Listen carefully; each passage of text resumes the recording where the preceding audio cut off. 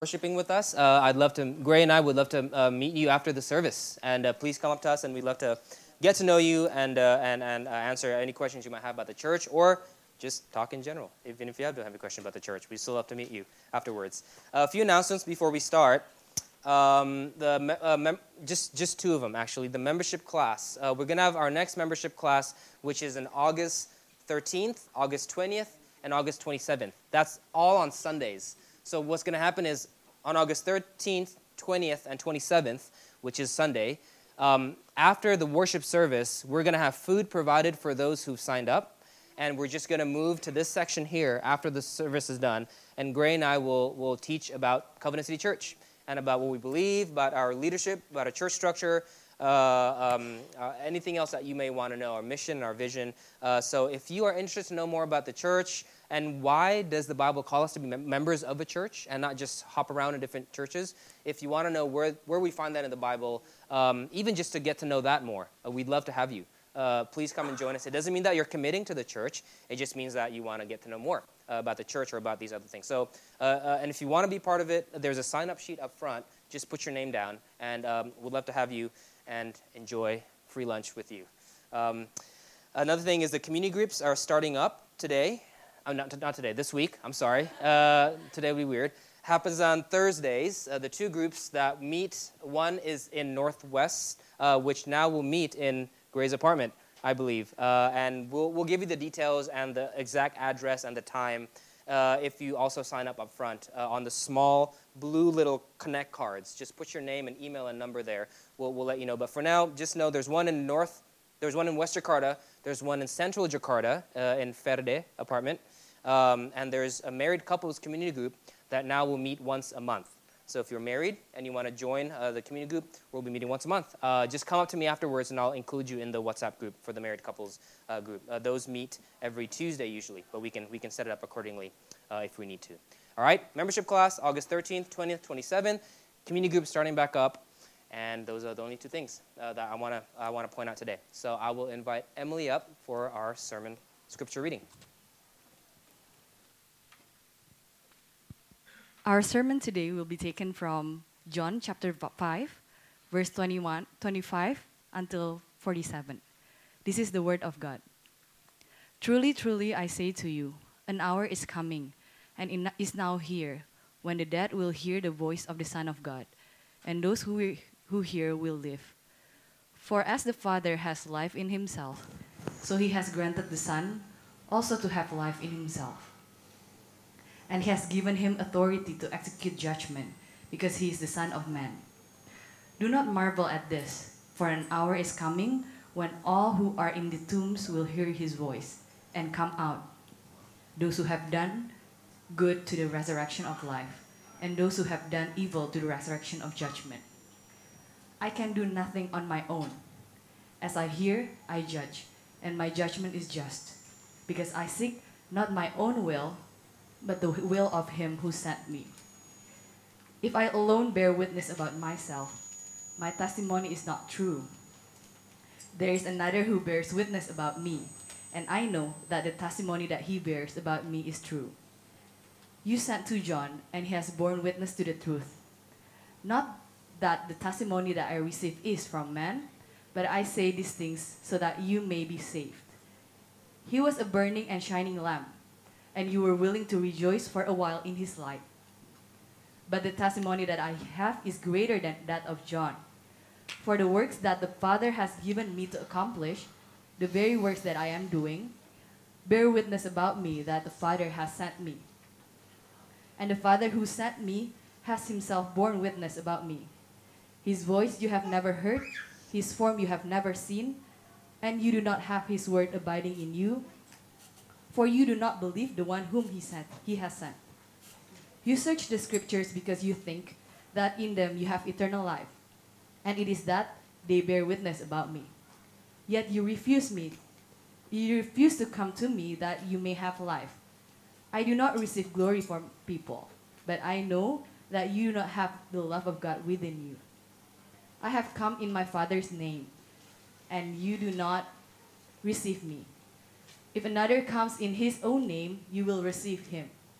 How can you believe when you receive glory from one another and do not seek the glory that comes from the only God? Do not think that I will accuse you to the Father. There is one who accuses you, Moses, on whom you have set your hope. For if you believe Moses, you would believe me, for he wrote of me. But if you do not believe his writings, how will you believe my words? Thus says the Lord. Amen. Thank you so much, Emily. Please stay with me in John chapter 5. We're continuing our series today in the Gospel of John. Even though our reading was from verses 25 to 47, we're going to be covering primarily verses 30 to 47. And as we enter into this passage, I need us to remember the context. Remember, we're going through the Gospel of John, and at Covenant City Church, we do go through a series through a particular book of the Bible, and we go through it, hopefully, verse by verse. And John chapter 5, all the way from verse 19 to verse 47, we need to remember, is one long response by Jesus to the Jews who are trying to kill him in John chapter 5, verses 1 to 18.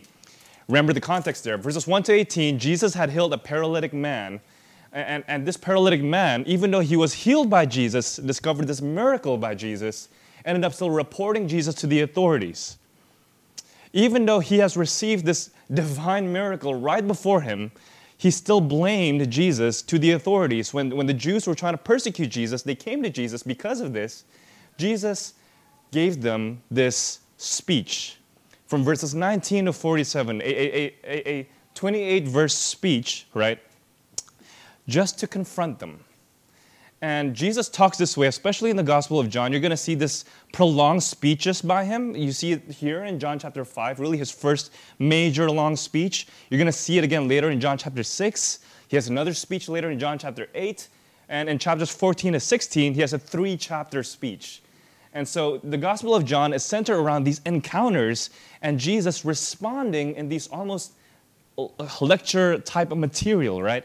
And so we need to read this whole text together. They're one long passage in response to the Jews who are trying to kill him. And it's really insightful here because we get a little insight on how would Jesus respond to people who misread the Old Testament? How would Jesus respond to people who are trying to persecute him? How would Jesus respond to people who misunderstand his work and the miracles that he's doing? And so we need to read this passage and dive into it in light of what has happened. Jews are trying to kill him. He just did a miracle. But even despite the miracle, this paralytic man did not believe him. And we're going to learn 3 things here from this passage. The first thing we're going to learn today is who Jesus is. The second thing we're going to learn is how we know who Jesus is. And the third thing we're going to learn is why we need to know who Jesus is. So who is Jesus, how we come to know who Jesus is, and why we need to know who Jesus is. It's almost like a college paper, right? We're asking 3 basic questions. Who, how, and why. And this passage is, I think, it gets to the basic nitty-gritty, the backbone of what Christianity stands for, the basics and the foundations of our faith. And as we dive into this passage, let's begin with a word of prayer again. Father, we thank you so much for your holy word. It is incredible, Lord God, that though we have not seen your form, though we have never heard your voice, yet you have spoken through the prophets, through Moses, and that's finally encapsulated, written in the word of God, your scriptures. We thank you, Lord God, for this incredible privilege. We thank you, Lord God, that you have come and you have given us life, and that all of the stories in the Bible, all of these passages that we read, Father, are testifying to your Son, who is life himself. He came not because we deserved it, but he came, Father, because we know we need it. We need you to climb on a cross, to die the death that we should have died, and to live the life that we should have lived, so that one day, Father, we might rise with him. So, Father, as we go through this passage, help us become attentive, help us become disciplined in our hearing, and help us become more like you, Father, because we've been redeemed from the sins of our past. Pray these things in Jesus' name. Amen. So remember, Jesus is continuing here a lecture or a speech that he's giving to the Jews who are trying to persecute him. And friends, it's incredible to me that he doesn't go to the urgency of the situation. You know, if someone was trying to stop you and you were trying to heal a paralytic man, and someone says, you're breaking the law, you might have gone through several different explanations. You might have said, why would you stop me from healing this person? He's obviously sick. This is an urgent situation. He obviously can't walk. He's desperate. Why would you stop me from healing this man? He didn't go there. He didn't go to the urgency of the situation. Neither did he try to debate the Pharisees or the Jews who are trying to kill him about the nitty-gritty of the law, the details of the law, trying to find maybe a legal loophole for him to go through. Instead, in verses 19 to 47, what I preached about, that is a response to what I preached about 2 weeks ago and what Tazar covered last week, Jesus started talking about himself. And he started talking about God. In fact, scholars call this passage, verses 19 to 47, what is called a Trinitarian discourse.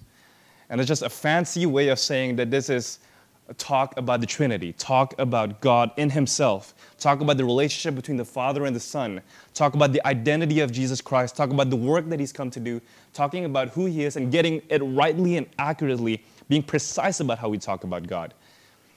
So notice, the first thing Jesus does, the first thing Jesus says to people who are trying to kill him is what? He gives them a theological lecture. Think about that. People are trying to kill you. People thought that you were breaking the law because you healed a paralytic man. And Jesus doesn't talk about the ethics of the situation. Jesus doesn't talk about the urgency of the situation. Jesus doesn't talk about the nitty-gritty of the law. The first thing he goes is what? Who do you think I am? Who do you think I am? And by the way, if Jesus began talking about the urgency of the situation, it wouldn't have worked. Why? Because there were a lot of sick people, remember, around that pool in John chapter 5, verses 1 to 18. A lot of sick people were gathered around that pool, and Jesus chose only one person to heal. He didn't just heal everyone because he thought that they were all sick. He just chose one person because, remember, he's free and he's sovereign. He could do whatever he pleases. So it was obviously not about that. Instead, the first thing he says to people who are trying to kill him is, who do you think I am? That's the first question. What I do doesn't make sense to you because you have a wrong belief about me. What I do doesn't make sense to you because you believe the wrong things about me. And friends, what do you believe Christianity is? Do you believe Christianity is primarily a guideline? A better philosophy for your life? An ethic to make yourself a better person? Do you believe Christianity is primarily about a teacher who tells you a way of life that you need to conform yourself to? If that's the way you were thinking about Christianity, that is entirely wrong. The first thing we need to know about Christianity is this. Who is Christ to you? Jesus is making this into a very personal question. And the Pharisees at this point could have been completely confounded. The Jews who were trying to kill him, the people in authority who were trying to kill him, trying to incriminate him for breaking the law, they would have been completely confounded. They could have said a lot of things, right? They could have said, why are you making this about you?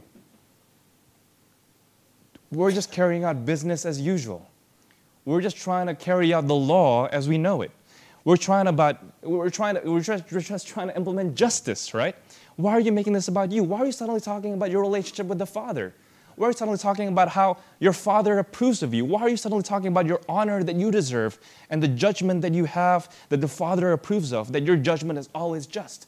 Why are you making this about you? It has nothing to do with what you are. It's everything to do with the law that you broke. But the first thing, again, Jesus goes through is this. Who do you think I am? You see, you don't believe in what I do because you thought I was a mere teacher. You don't believe in what I do. It doesn't make sense to you because you thought I was a mere miracle worker and I'm just here to heal some people. You didn't believe in what I do because you thought I was a mere prophet. I'm just here like any other prophet. No, you don't believe in what I do because you have mistaken my identity. I am Lord. Verse 23, right? He has the same honor as the Father. Verse 30, everything he does is reflective of the Father. Verse 44, His glory is completely from the Father. He is the perfect representation of God on earth. You see, if you are rejecting me, consider first why you're rejecting me. Who do you think I am? And if you really think this is just about a matter of the law, this is about me breaking some rule, this is about me and you carrying out justice as if it's not about a personal question that you need to ask yourself about who I am, then you've gotten all wrong.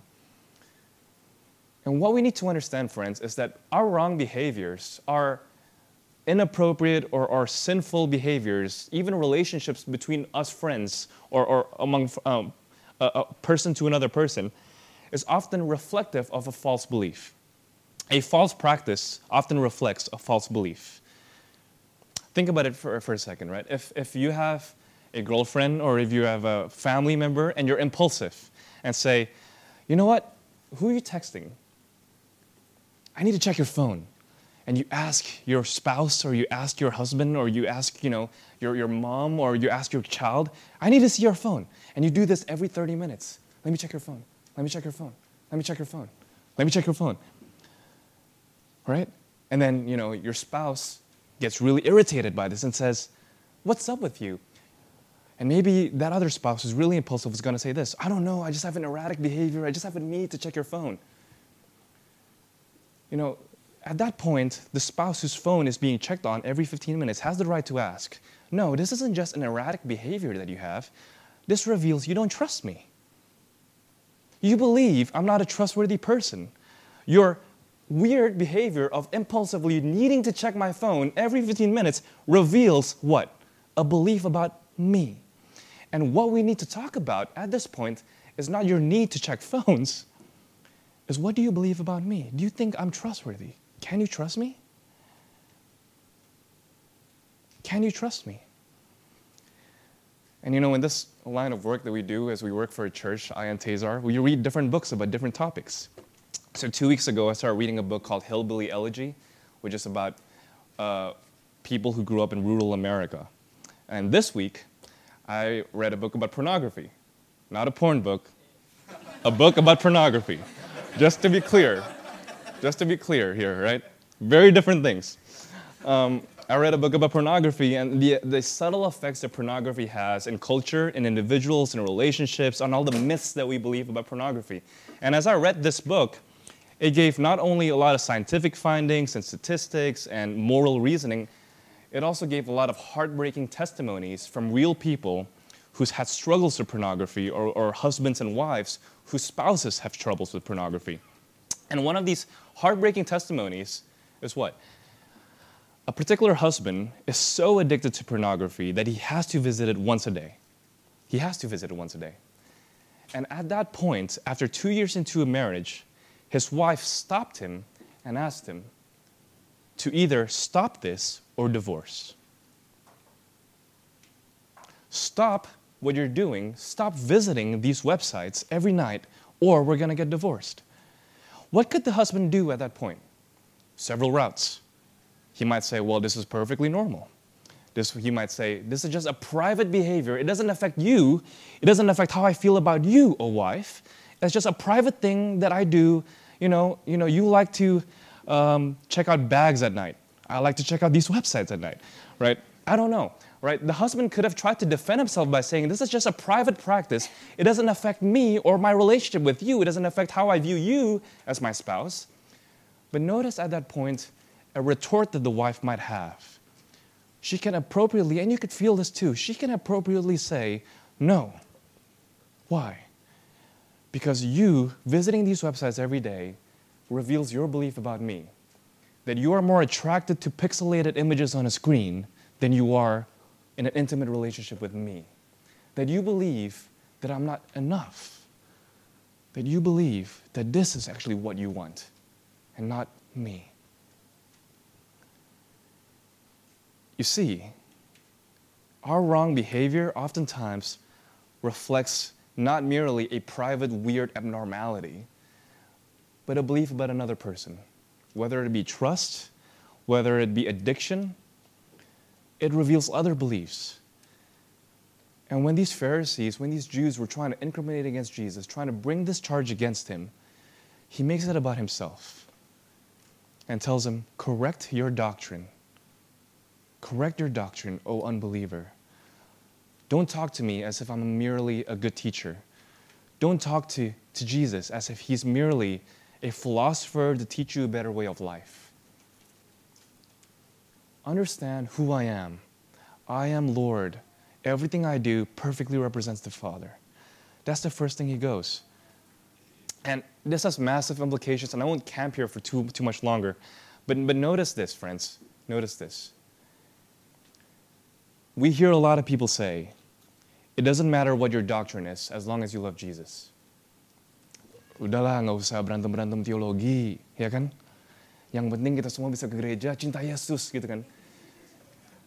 The question is, which Jesus? The Jesus of your own making?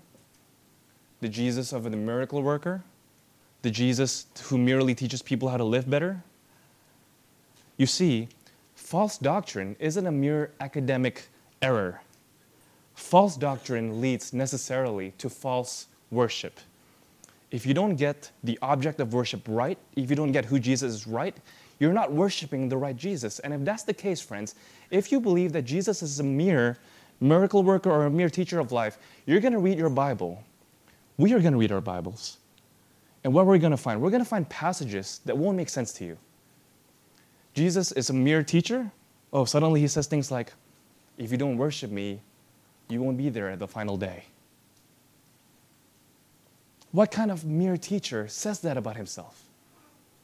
If I came up to you today and I told you, I am the light and the life. If you don't believe in me, you will be standing under judgment. If I stood up in front of you and I told you, you look for water elsewhere, you look for bread elsewhere, but let me tell you, I am the bread of life. I'm not just teaching you where to find water. I'm not just teaching you where to find bread. I'm telling you, this food that you eat, the water that you drink, point to something greater, an eternal thirst and eternal hunger that only I could fulfill. That's not going to make sense to you. If that's the Jesus you worship, the Jesus of a good teacher, a philosopher, you're going to come to the text and you're going to have serious questions.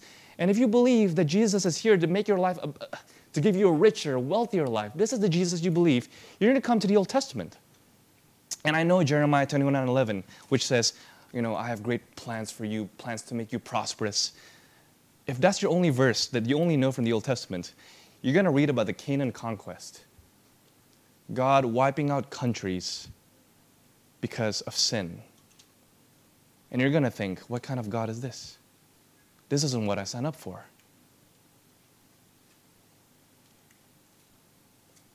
Things don't make sense to us, not primarily because, friends, you have some kind of mere ethical problem with you. Things in the Bible don't make sense to us because we haven't asked the first question. Who is Jesus to you? Is he Lord who gets to determine everything and his judgment is just and you have to submit all your rationality to his rationality? Or is he a mere help to you? Is he a prophet? First thing he goes is doctrine. That's the first point. Who is Jesus? Full representation of the Father. He is Lord. That's the first question we need to ask, friends. Christianity is about a person, a personal relationship with this person. Let's go to the second point. Now that we know who Jesus is, right, he talks about all those things in verse 23, verse 30, verse 44. He is the perfect representation of God on earth. We come here in this passage from verse 33 onwards to how we know who Jesus is. How we know who Jesus is. First question is who, second question is how. Look at verse 33. The first way we need to get to know who Jesus is this. He says, you sent to John, and he has borne witness to the truth. Not that the testimony that I received is from man, but I say these things so that you may be saved. He was a burning and shining lamp, and you were willing to rejoice for a while in his light. So notice the first way we get to know Jesus is who? Other teachers. John that he's talking about here is John the Baptist, not John, the apostle of John that wrote this book. So the first way Jesus is saying how we get to know him, what are the witnesses that point to Jesus so that we might get to know him? That first way, that first means of knowing is through other teachers like John the Baptist. And John was pointing to Jesus. And from understanding what he says about John, we, by analogy, understand how we should point to Christ too. Every Christian is a witness to Jesus Christ the way John is. And look at what he says. You sent to John, and he has borne witness to the truth. Not that the testimony that I receive is from man, but I say these things so that you may be saved. Notice what he says about the nature of teachers like John the Baptist who point to Jesus. Notice first, right, that witnesses and testimonials, teachers that teach the truth are what? They're pointing beyond themselves. They're not pointing at themselves. They're not saying, follow me. Only Jesus says, follow me, right? They're not saying, I am the way. They're saying, he is the way. They're not saying that I am the solution to your problems. They're not saying, I am the one that you need. They're saying someone else is the one that you need. The nature of a witness in and of itself is that they point beyond themselves and not to themselves, right? And notice what he says here in verse 34. Here's the second thing we need to know. Not only that witnesses point beyond themselves, but that Jesus doesn't need them. Not that the testimony that I receive is from man, but I say these things so that you may be saved. Notice what he says there. One of the first ways that we get to know who Jesus is, and you experience this too, is from who? Friends who are Christians. Friends who are Christians maybe have told you about Jesus, brought you to church, took you to lunch, took you to community groups, told you about Jesus Christ. But Jesus tells us here, first and foremost, that he actually doesn't need someone like John the Baptist. He doesn't need teachers of God's word. Why does he then use them? He uses them merely so that you might be saved, so that it be help to you. So that it would be helpful so that you might believe in him. Not that he needs it, but he accommodates to our needs.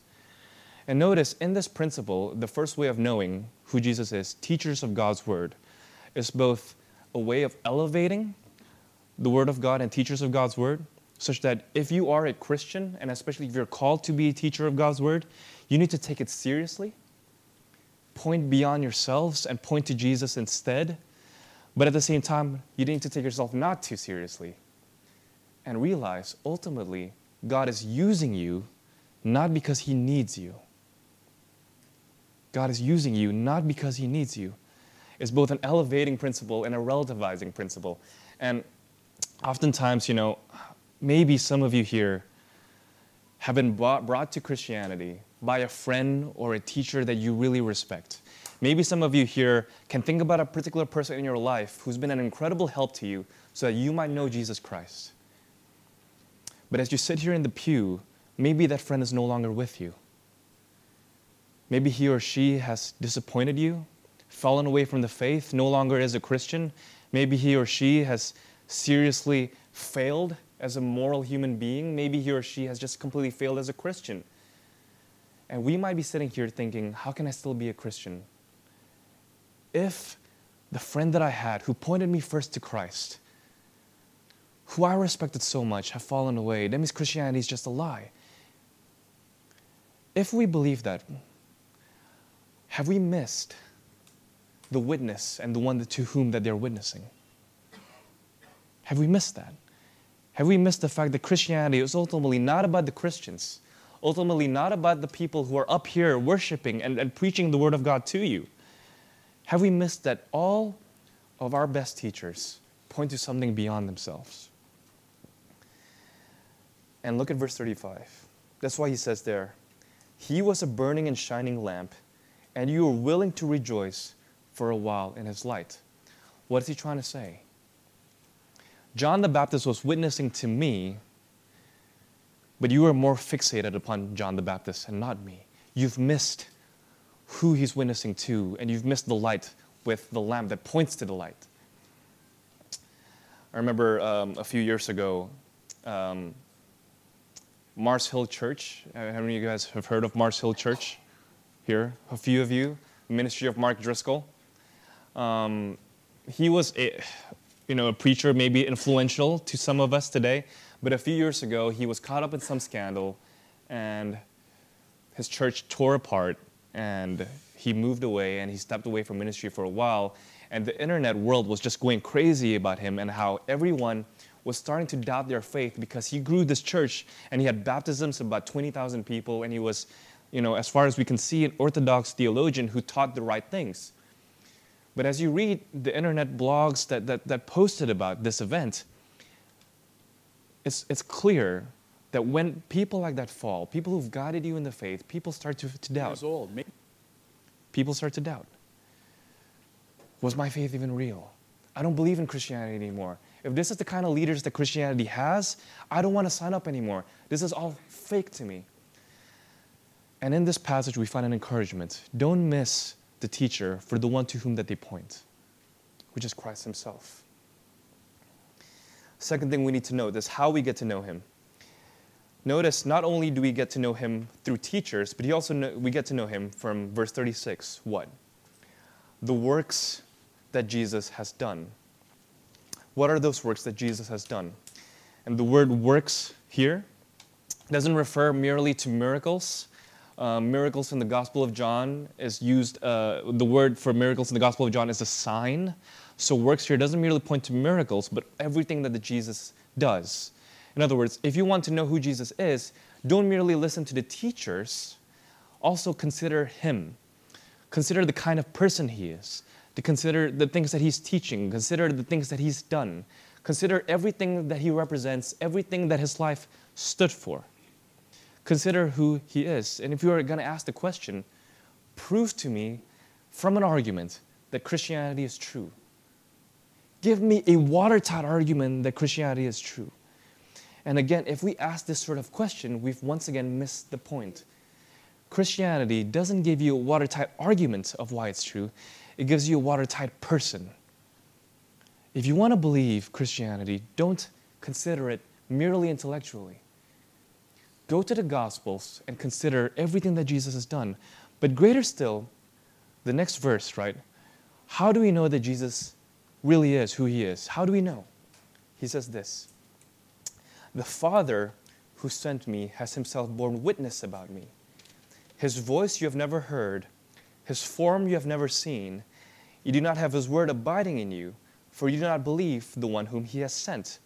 But you search the scriptures because you think that in them you have eternal life, and it is they bear witness about me."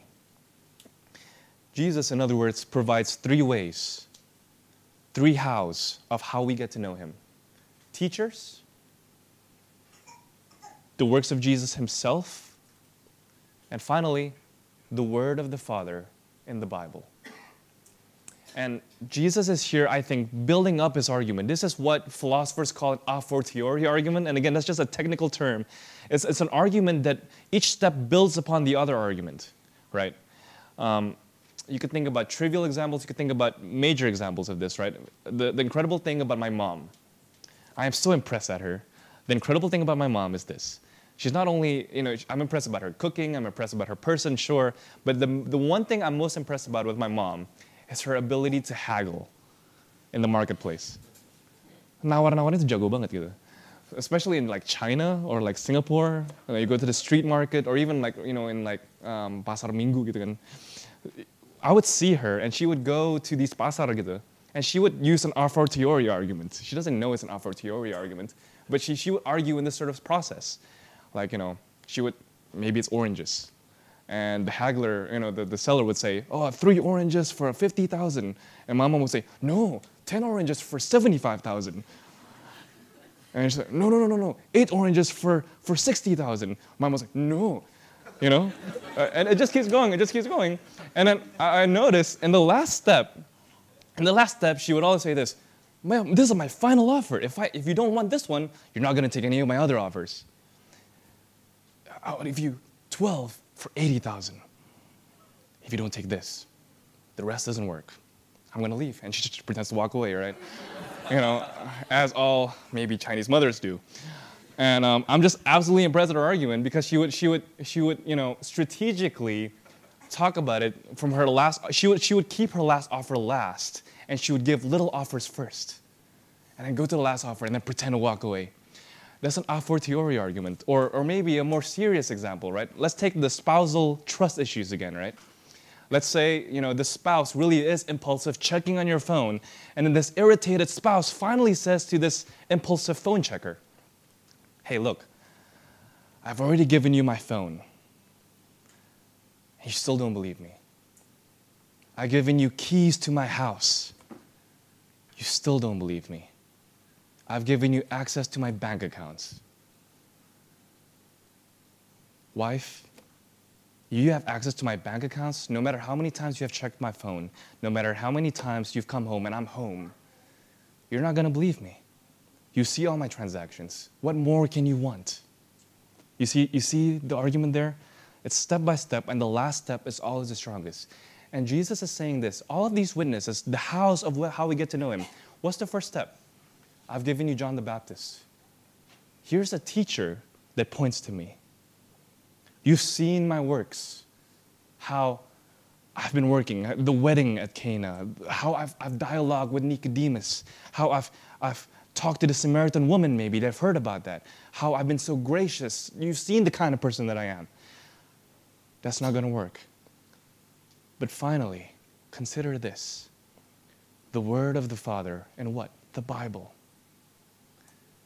If you have this final thing, no matter how many works I do in front of you, no matter how many teachers I put to teach you, oh, unbeliever, you would not believe me.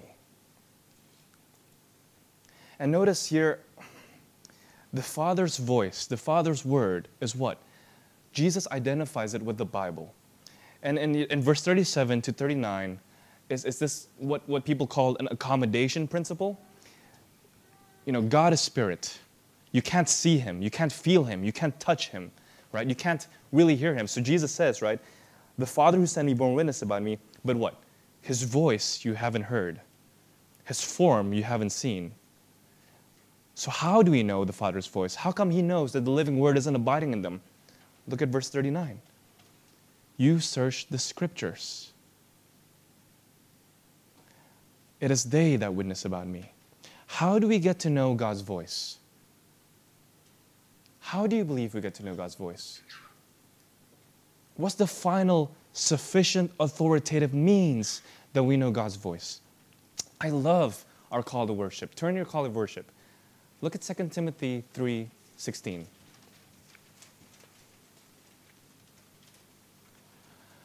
Which is the second, not the Luke passage, just the one right below the Luke passage. All Scripture, it's on this PowerPoint, all Scripture is breathed out by God and profitable for teaching, for reproof, for correction, and for training in righteousness. Notice what it says about the whole Bible. It's what? Breathed out by God. The Bible is the very word of God. And what is Jesus saying? You've heard the Father. How? You haven't seen him. You haven't physically heard him. How? You searched the scriptures. You searched the scriptures. That's how God reveals himself to you. I wonder how many times you've maybe sat at home and you're confused about a particular issue or problem. Maybe you don't know what to do next in your career life. Maybe you're having a fight with your spouse or your kids or I don't know, some problem that you're wrestling with. And you might have texted your friend in this way. If only God would just give me a sign. If only God would just speak to me right now. What does he want me to do? The irony of that question is, especially if your Bible is just 2 feet away from you, the answer to that question is this: God has spoken. Go pick it up. God has spoken. Go to the Bible. And notice Jesus' statements. He says, I've given you teachers. I've given you my works. You've considered me as a person. But ultimately, you have the Bible. You have the scriptures. How many times have we tried to flip that around? Have we flipped it around? Maybe you've been frustrated at Christianity, and maybe you've asked the question, all I have is the Bible. I need some works of God. I need better teachers at my church. I need better teachers in my community group. All I have is the Bible. All I have is reading. How many times have you flipped it? How many times have we made the Bible the most insignificant way of knowing God and made other means, maybe a retreat at a mountaintop experience, or maybe it's another so-called prophet that wants to tell you your future, or a private revelation to yourself. Well, how does Jesus see all of these things? He says what? If you don't go to my Bible, if you don't go to the scriptures, no matter how many miracles you see, as we saw with the paralytic man who didn't repent, right? No matter how many miracles you see, no matter how many amazing sermons you've heard, no matter how many great teachers you have, you won't believe. The Bible is sufficient. Why would you replace it with anything else? Why would you replace it with anything else? And notice he says, you think in them you have eternal life, and it is they that bear witness about me. Again, friends, remember this. You could know the Bible without knowing God, but you can't know God without knowing the Bible. You could know the Bible without knowing God. You could read the Bible, in other words, and completely miss the point. Completely miss the point of all the Old Testament, completely miss the point of Jesus' parables, completely miss the point of the letters of Paul, completely miss the point of the letters of Peter and James. You could read the Bible and never come to know God. But make no mistake, you could not know God without at all knowing the Bible. You must come to know the Bible. You must. There is no other way for you to know God that is more sure, more foundational, more clear. And I hope as we come to this text, again, this is such a foundational, basic tenet of Christianity, right? As you're informed about this, let that be your criterion. Let that be your standard. Your first question is not primarily whether the speaker is eloquent. Your first standard is not primarily whether there are miracles that take place. Your first standard can't be merely whether or not the smoke machine is up to your standard or your liking. Your first standard can be about how people move when people worship. Your first standard, first and foremost, is this. How valuable and how formative is the Bible in this church? How is the Bible being taught? How is the Bible being authoritative? How is the Bible being sufficient? And can we inculcate a kind of piety, a practice, a behavior, a model of Christian life that says, I don't need a personal experience from God. I just need His Word. It's enough for me. It's enough for me. You know, when I first became a Christian, on almost every time I shared my faith, see, when the shift goes away from the Bible to myself, right, someone cries. Because it's not supposed to be, but this, I promise you, it's supporting what the Bible is saying.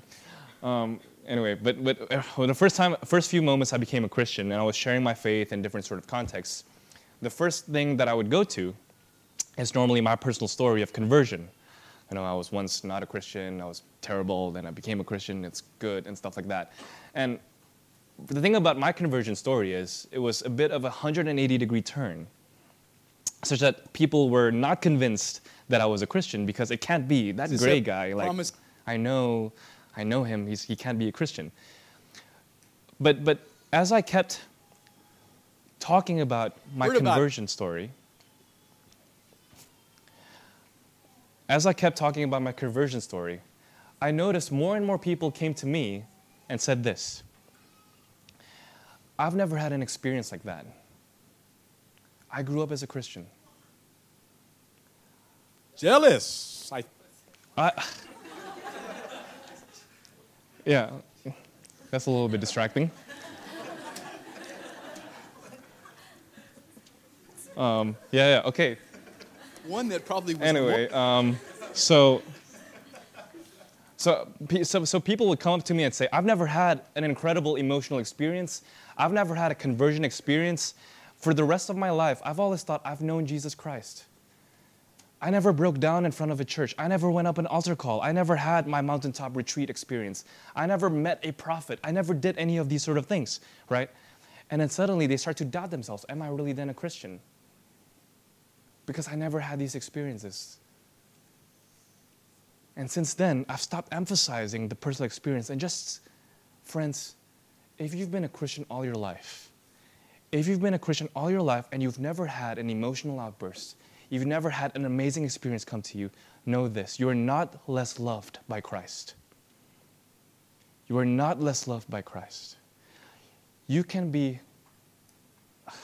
what, quote unquote, an ordinary believer. There is nothing that sets you apart as any less than anyone else who's a Christian. You are equally loved by God, whether or not you've had an amazing experience. And Jesus is saying this, what? No matter how many works you have seen, no matter how many teachers you've followed, believe in the Scriptures. My last point, friends, I'm going to close with this. Why we need to know. We've considered who Jesus is. We've considered how we get to know Him.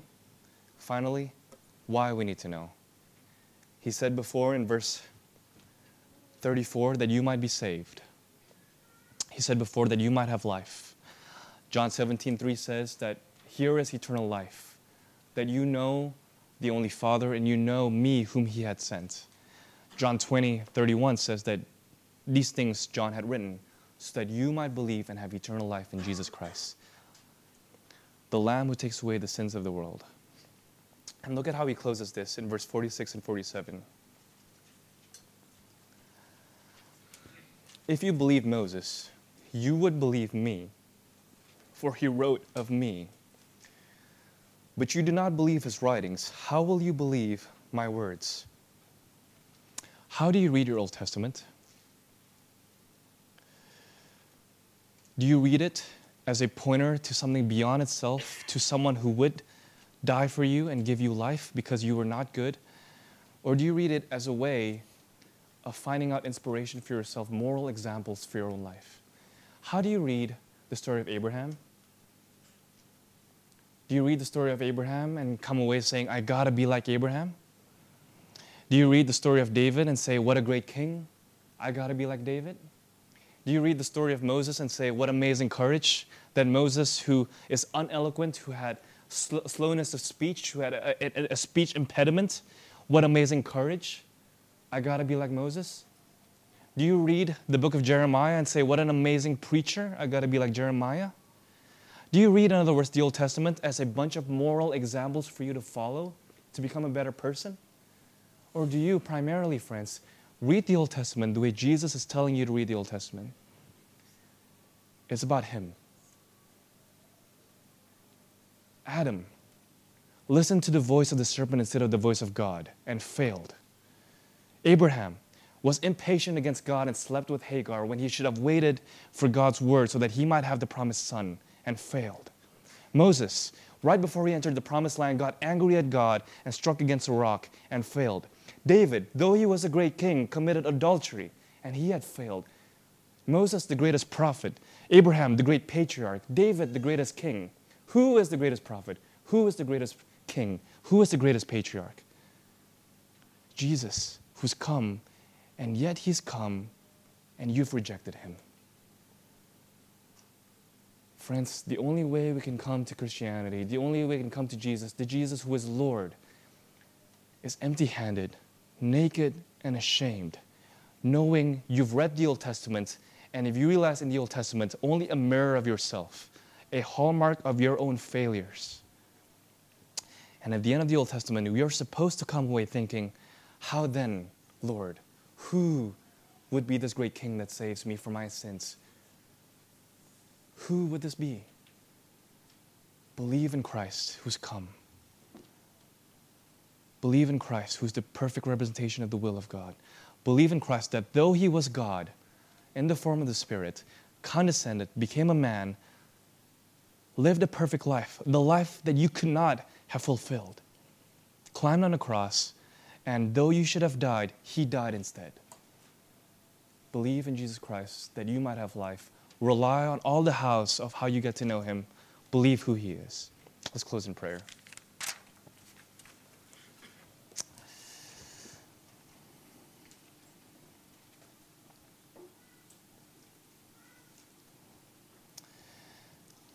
Father, it's incredible that in the midst of persecution, in the midst of distress, in the midst of people who reject him, the darkness who tries to overcome the light, Father, you graciously and slowly through your Son speaks to us about who you are and gives us means and aids to get to know you so that we might have life and believe in the one who saved us from the dark. Lord, not because we're righteous, not because we are good, but because he is good. Not because we are the examples, Father, but because he is the one, Father, who was righteous in our place, substituted for us. We thank you for this word. Help us live in accordance with it. Pray these things in Jesus' name. Amen.